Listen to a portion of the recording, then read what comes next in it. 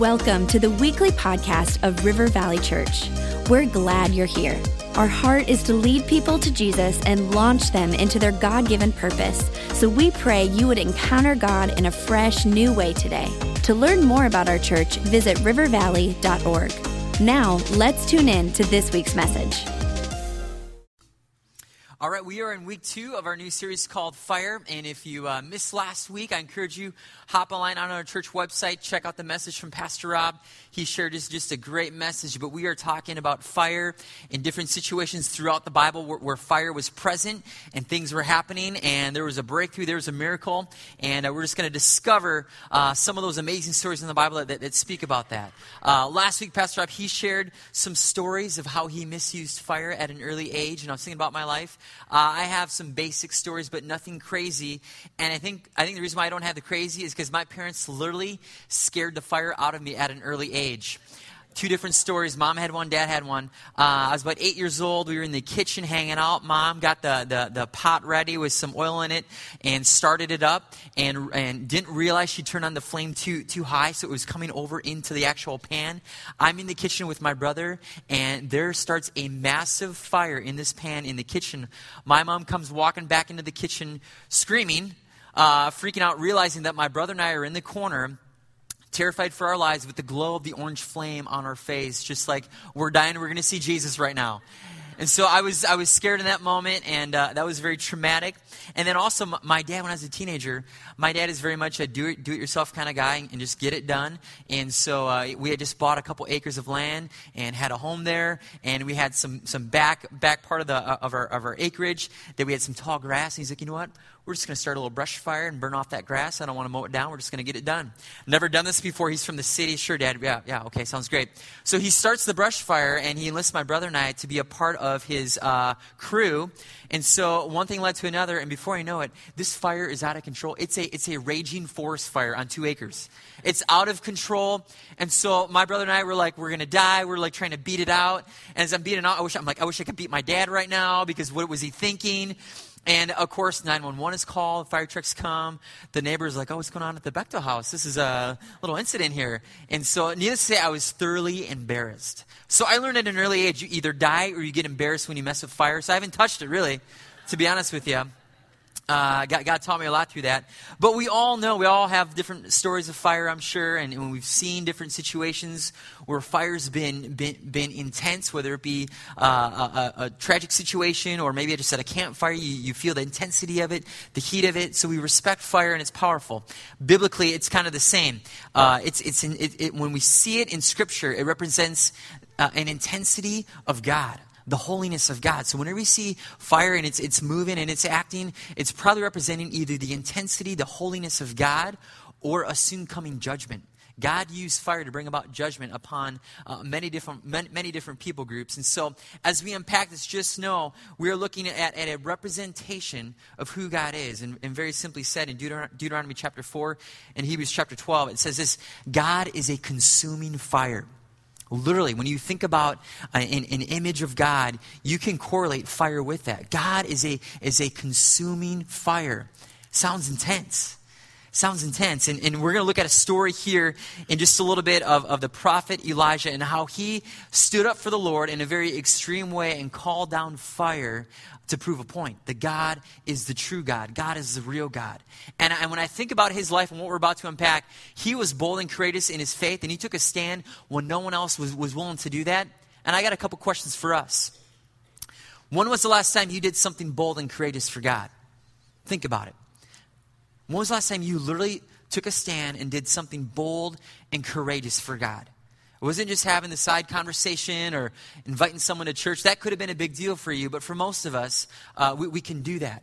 But one time you did something just out of your realm for the Lord. It was bold and courageous, and you put yourself out there. Think about this. When was the last time you took a stand for your faith despite the opposition? There was a lot of opposition. There was a lot of people that were maybe against you in the conversation or whatever it may be. And he said, you know what? This is truth. This is what God's all about. And I got to speak up. I got to take a stand. Maybe you even got ridiculed for it. But when was the last time you actually took a stand for your faith and let people hear what you believe and what God is all about? I love this one. When was the last time you prayed a prayer that produced a miracle?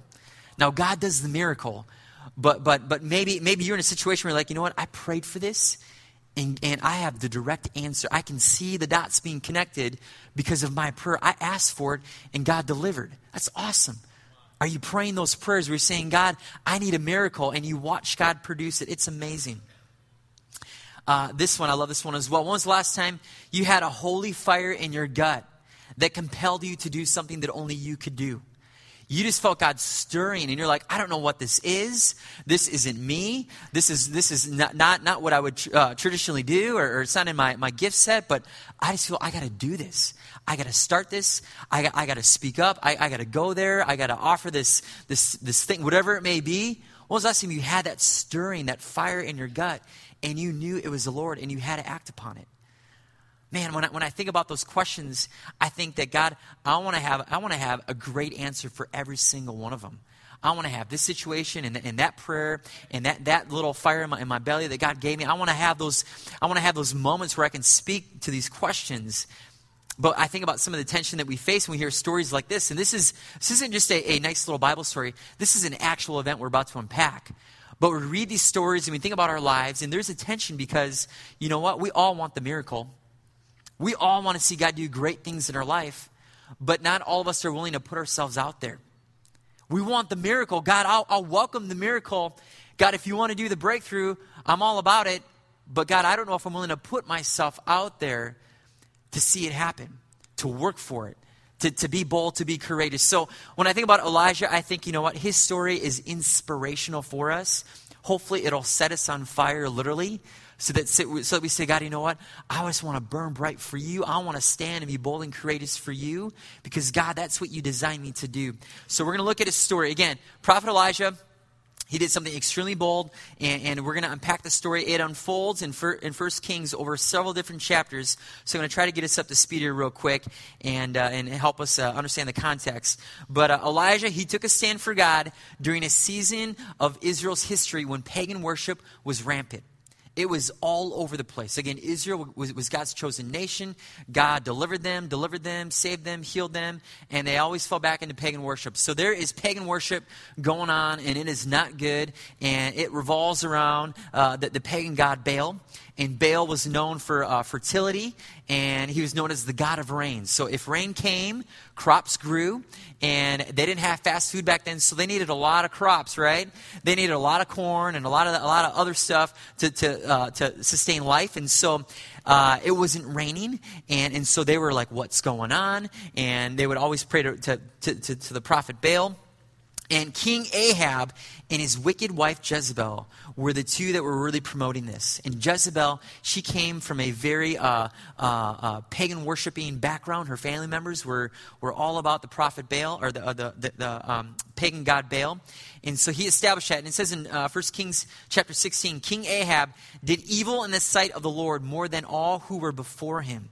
Goes on to say that he provoked God more than any other king. He was not a smart king, was he? He was rather stupid, because he is provoking the Lord. He is doing things that go against God's word, and it is not a good situation. So finally, God had enough of all the pagan worship. So he calls up Elijah.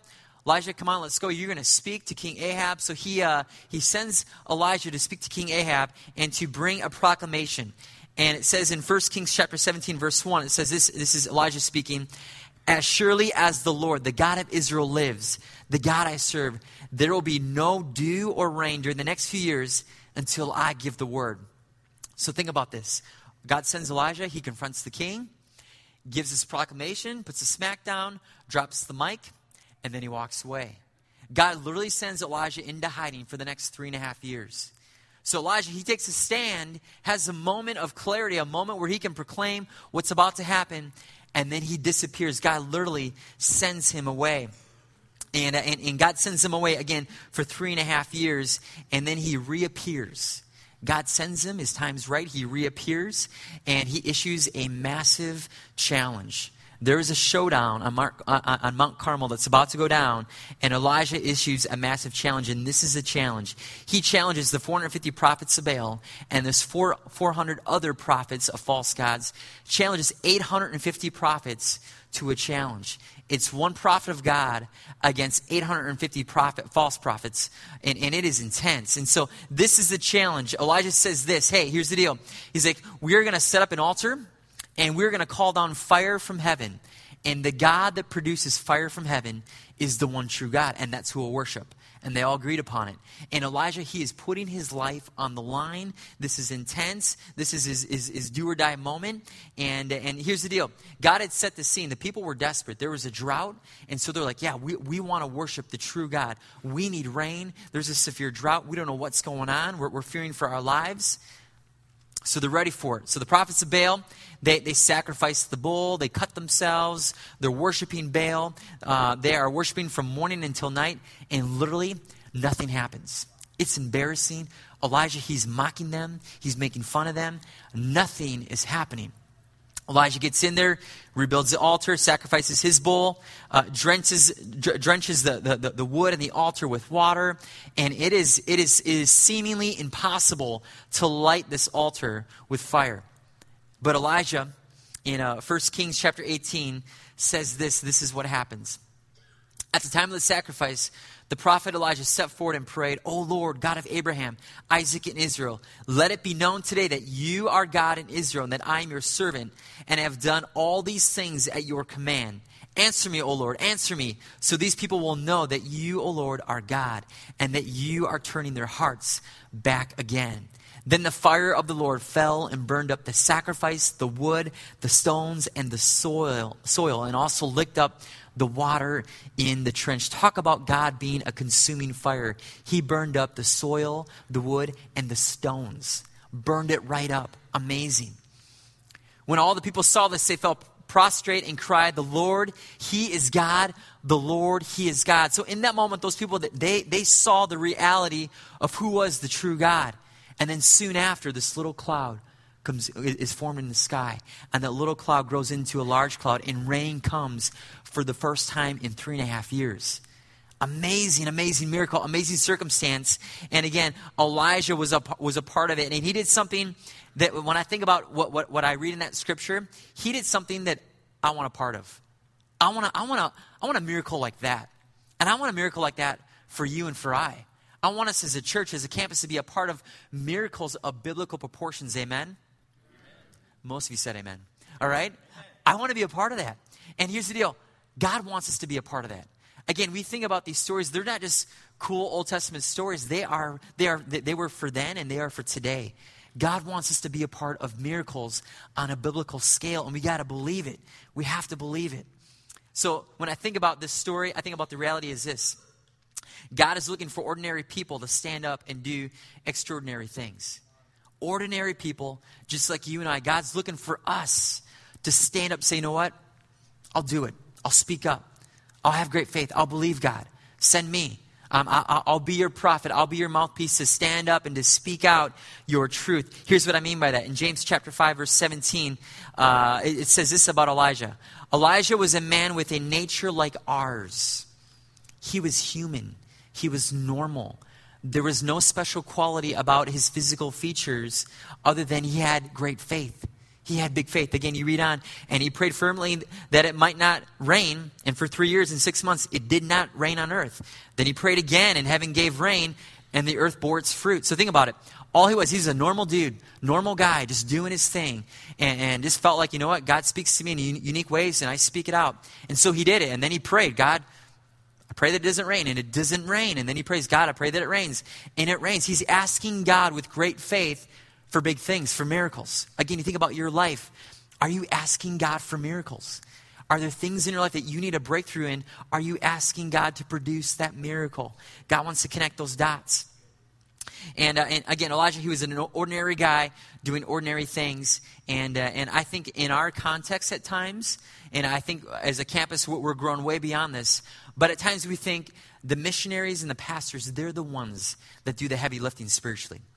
They're the ones that produce the miracles. If I need a breakthrough, if I need a healing, I got to call Pastor Chris.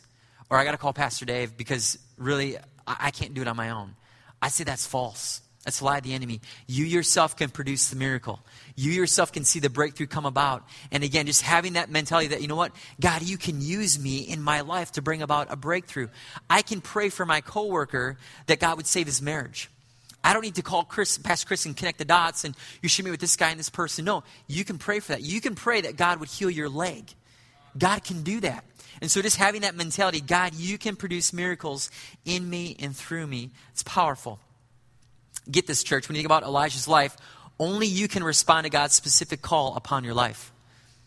Only you can respond to God's specific call upon your life. Here's what I mean by that. Does anyone else in the room feel called to be this campus's youth pastor? We got one guy right there, Pastor Dave. Is he the only one that feels called to be this campus's youth pastor? I think so. I think so. And we love Pastor Dave being our youth pastor, right? A little affirmation for him. It's good. Loves that. Here's the deal. Pastor Dave, he's responded to the call God has put upon his life that only he can do. Now, if Pastor Dave were to transition on, we would find a replacement and it would be fine. But there would be a season where we would feel that hit, where there would be a lack of ministry because Pastor Dave is currently fulfilling his calling upon his life. He's called to be a youth pastor at the Savage campus, and he's embraced it and he's doing it. And you think about your life, only you can do what God has called you to do. And if you don't do it, no one else is. No one else is going to do it. So think about, what has God called you to do? Is there something that maybe there's just a little tiny pilot light God lit several years ago, and it's there, but for whatever reason you have not turned up the gas or fanned the flame, and it's there, you identify it, but it's not burning bright. You got to respond to that. That is a call God has put upon your life. You got to respond to that and embrace it and let God fan into flame something special, something miraculous within you. 1 Kings chapter 18, verse 22, this is Elijah speaking. Then Elijah said to them, I am the only prophet of the Lord who is left. Elijah proclaims as he confronts the 850 false prophets, I am the only one that's left. Here's what he's saying. He's not the only prophet that's left. Again, Jezebel, King Ahab's wife, she was relentless in killing off all the prophets of God. So she was slicing and dicing as fast as she could, and they are running to the hills and to the caves, literally. She's trying to kill them all, and they have been scattered. So all the prophets of the Lord are either killed or scattered. Elijah's saying, guess what? I'm the only one that has responded to the call that God has put upon my life. I'm the only one that's willing to stand up for what's right. So only God had called Elijah. There was no other prophet that had been called at that time but Elijah. God didn't call the other two prophets in caves or whatever it may be. He called Elijah. So only Elijah could respond. So he responded to the call. And I think about the call. When God puts a call upon your life, only you have the courage and the strength and the boldness to stand up and do it. You can't think about the next person, well, they do this or they have that skill set or they're more equipped or they're more able, they're positioned better. That may be true. But if they're not called, they don't have the passion and the desire that you do. Again, you got that flame, you got that fire God's put in you. Only you can respond to that. So again, I just think about what God has done in our midst. And for you, I don't know what God has called you to, but maybe it's to lead a life group. Maybe it's to be a part of the prayer team. Maybe it's to start serving at a higher level. Maybe it's that Ethiopia trip that I just mentioned. Maybe it's a global projects team. Maybe it's to start that business. Maybe it's to share your faith with your mom or your dad or with your relative or maybe with that neighbor that you can't stand. Just maybe. Maybe it's to take a stand for what's right in the workplace. And it could mean you're putting your job on the line, but you'd rather say, God, I want to fear you rather than fear man. And you say, God, you know what? I'm willing to take a stand. And I'm going to do it with boldness and confidence and with love, but God, I'm going to do it. What has God called you to do? Because again, think about it. Only you can respond to that call that God has put upon your life. I love it. So I think about when God has called us and God has put things in our hearts and in our lives. At times we can think, God, it's got to happen right now in this moment. But as we embrace it, we just rely upon God's timing. And there's a peace about that. So really quickly, when I think about Elijah's life, sometimes God slows down our calling to prepare those who we are called to. Sometimes we feel the call and we feel like it's not moving fast enough. There's gaps in the calling. But you know what? God is pacing us out because he's preparing us for those he has called us to. Again, Elijah gave the word, dropped the mic. God sent him into hiding for 3 years. For 3 years, Elijah is in hiding. What is happening? God's preparing Elijah, but more importantly, God is making the people of Israel desperate. We are desperate for rain. We are desperate to know the true God. There is a desperation that God had to brew within the Israelites to get them ready to receive the challenge and ultimately God's word. God had to get them ready. And I think about Elijah. He's off hiding. God sends him. The whole time Elijah is hiding, he didn't know the plan. Again, he was God's mouthpiece, proclaimed something significant, but God sends him away. He doesn't know the plan. Literally, birds are bringing him food. Has a bird brought you food before? You've ate a bird that has come your way. But literally, birds are coming, dropping in food, and he's just eating it. And then God sends him to a widow with a boy and says, eat her last meal. He's going to steal food from a widow and a boy that's dying. And so, God is sending him and literally providing day by day, hour by hour, and it's miraculous. Have you ever taken a road trip with your kids and they say, are we there yet? Are we there yet? And you're like, no, there's like 4 more hours. And then 4 minutes later, are we there yet? And you're like, are you kidding me? Put on a movie, fall asleep, read a book, do something other than ask me, are we there yet? And here's the deal with that. Our kids, when we're in a car driving on the 6-hour road trip, they have no concept of time. They have no concept of my time. My 4-year-old cannot understand, now she's 5, she cannot understand the concept of time. And I think with the Lord and our calling, we don't understand his concept of time. Because it's way beyond our scope. It is way beyond what we can understand. And we get anxious and we get worried. It's not happening. It's not the right timing. It's too soon. God, I'm not ready for this. And again, we don't understand God's concept of time. And God's time is perfect. So we slow it down or we speed it up if he wants to thrust us into the moment. And we just go with it. We trust his timing in our lives. We're not the annoying kid on the road trip saying, are we there yet? Are we there yet? Right? We trust God's timing. So as we embrace those moments that God maybe has us hidden for a season, we just understand that it's a part of God's plan. It's going to refine us and prepare those he's called us to. So our faith, our calling is prepared in private, but it is always proclaimed in public.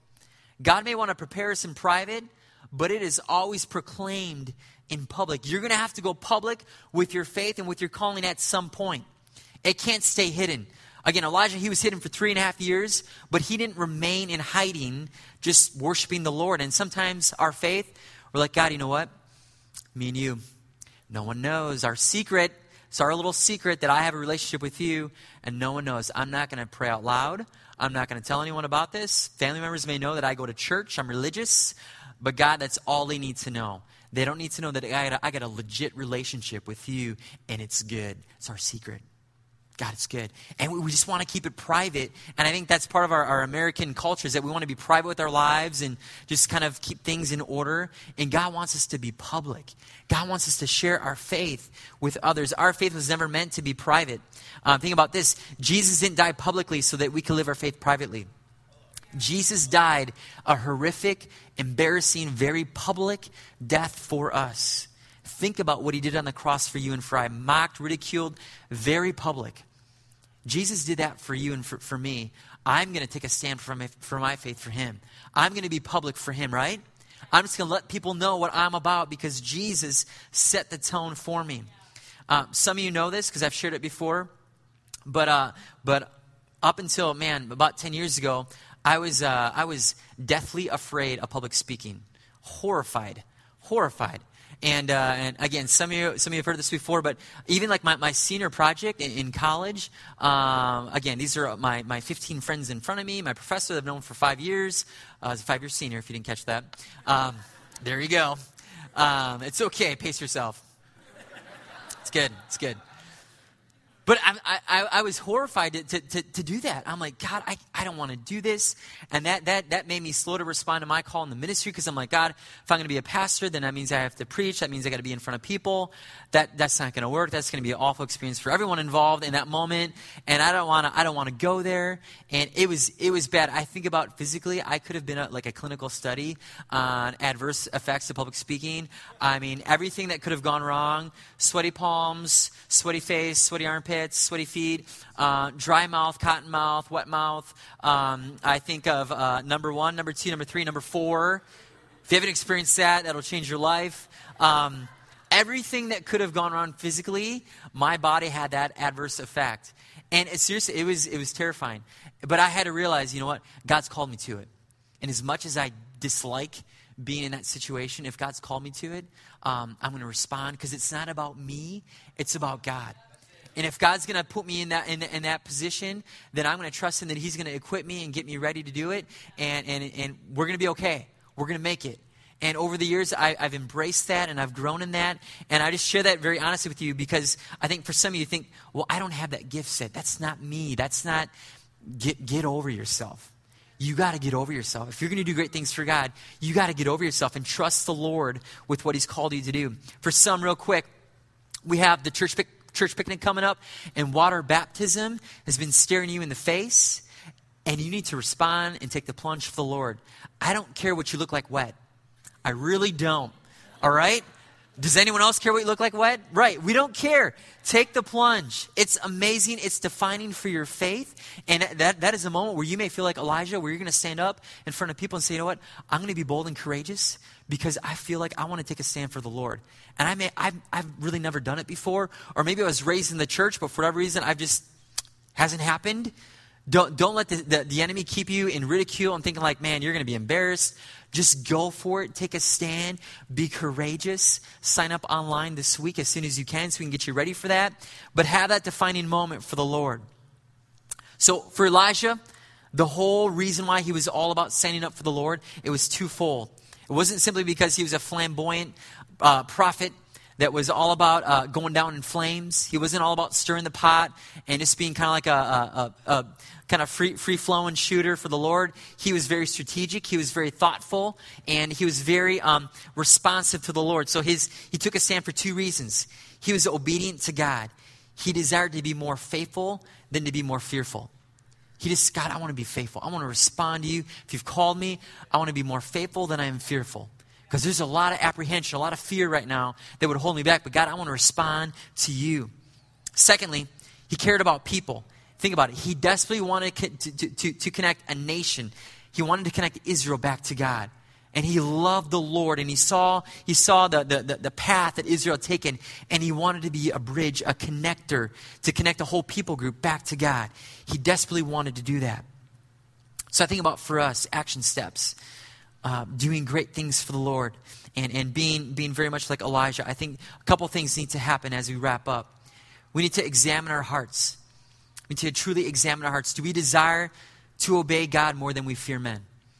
Because if there is fear holding you back, again, you are missing out on something special, probably miraculous, that God wants to do in you and through you. So we want to respond and desire to obey God more than fear men. Also, are you motivated by lost and hurting people? There are people that are broken. There are people that are searching for answers. Even in this room, I stood back during worship just to see who was here. At times I like to do that. And I see faces and I see people that you're in the midst of a struggle. You've been broken. And there are other people like you. And God may want to use your tragedy to become your platform to minister to others.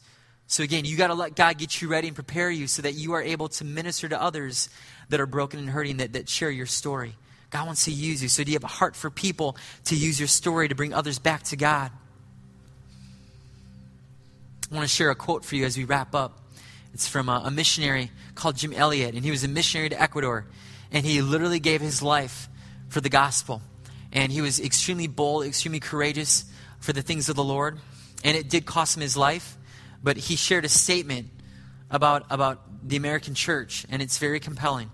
He says this: while we profess to know the power the 21st century cannot reckon with, we are all sideliners, coaching and criticizing the real wrestlers while content to sit by and leave the enemies of God unchallenged. We are spiritual pacifists, conscientious objectors in the battle of the death with principalities and powers in the heavenly places. Listen to this. The world cannot hate us. We're too much like its own. Oh, that God would make us dangerous. Do you want to be dangerous for God? Do you want to be combustible for God's kingdom? that wherever God puts you, there's a chance you could be a fire hazard wherever you go. Do you want to be like that? Because in your own way, God wants you to. In your own calling, God wants to take that little fire that he's given you in your belly. He wants to make it burn where all of a sudden it begins to consume you. And it defines who you are. And wherever you go, you're setting little wildfires like my dad. Things are burning up. And it becomes just this raging inferno that God has used through your life to proclaim his message of goodness and of hope. Do you want to be like that, church? So my question for you as we close, are you ready to be bold in your faith and take a stand? Are you ready? Elijah was ready. I mean, he had that one defining moment. We don't have another moment in Scripture where it's that defining for him. But I got to imagine he was saying, God, you know what? I'm ready. When you call my name, when you want me to stand up, I will stand up. Because God, I want to be combustible. I want to be someone that just takes a stand and shines bright for you. Are you ready for that, church? Let's close our eyes and bow our heads. Really simply as we close, I want to do something very symbolic. For some, God has been stirring your heart for years with a specific call, and you have yet to respond. And I encourage you in these moments, don't feel condemned. Feel inspired and empowered. This is your day. This is when it starts.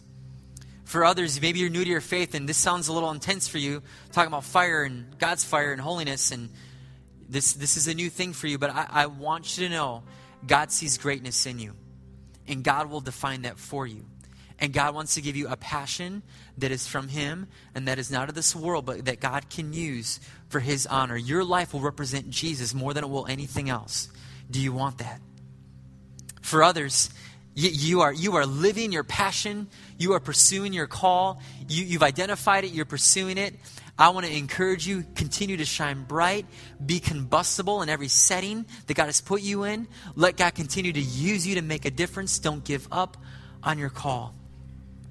But for all of us, again, symbolically, if you are here and you want to be bold in your faith and take a stand, with no one looking around, you could be the only person in the room, I want you to stand up. If you're here and you want to take a stand for the Lord, this is your moment, very symbolically. Simply stand up. Again, for some, this could be the first time you ever stand up for anything in terms of the Lord. Simply do it. You could be the only one. Trust me, you're not.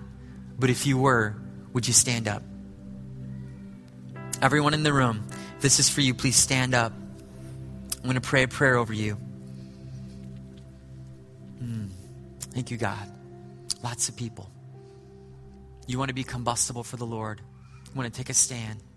Father God, I thank you for those that are here right now that have said, God, I'm standing up. And God, it's symbolic. God, it's between me and you, Lord. I'm taking a stand for the call you've placed upon my life. And for some, it's clear. For some, it's undefined. And for some, God, it's simply, God, I'm in hiding. I am waiting for my moment. But God, I stand up symbolically for you in these moments right now. And God, I pray that you see these hearts, purify their hearts, God. Refine the calling, refine the passion that you've given them for you. And God, I pray, use them to do great things for you. God, use them to be miracle workers, God, wherever they go. God, use them, God, to set afire other people so that, God, they can pass on that same passion that they have for you. Father God, I just pray a blessing upon our campus. And Lord, I pray that our campus would be full of Elijahs, God, people that are willing to take a stand and make a difference and call down fire from heaven and see miracles take place. In Jesus' name, amen.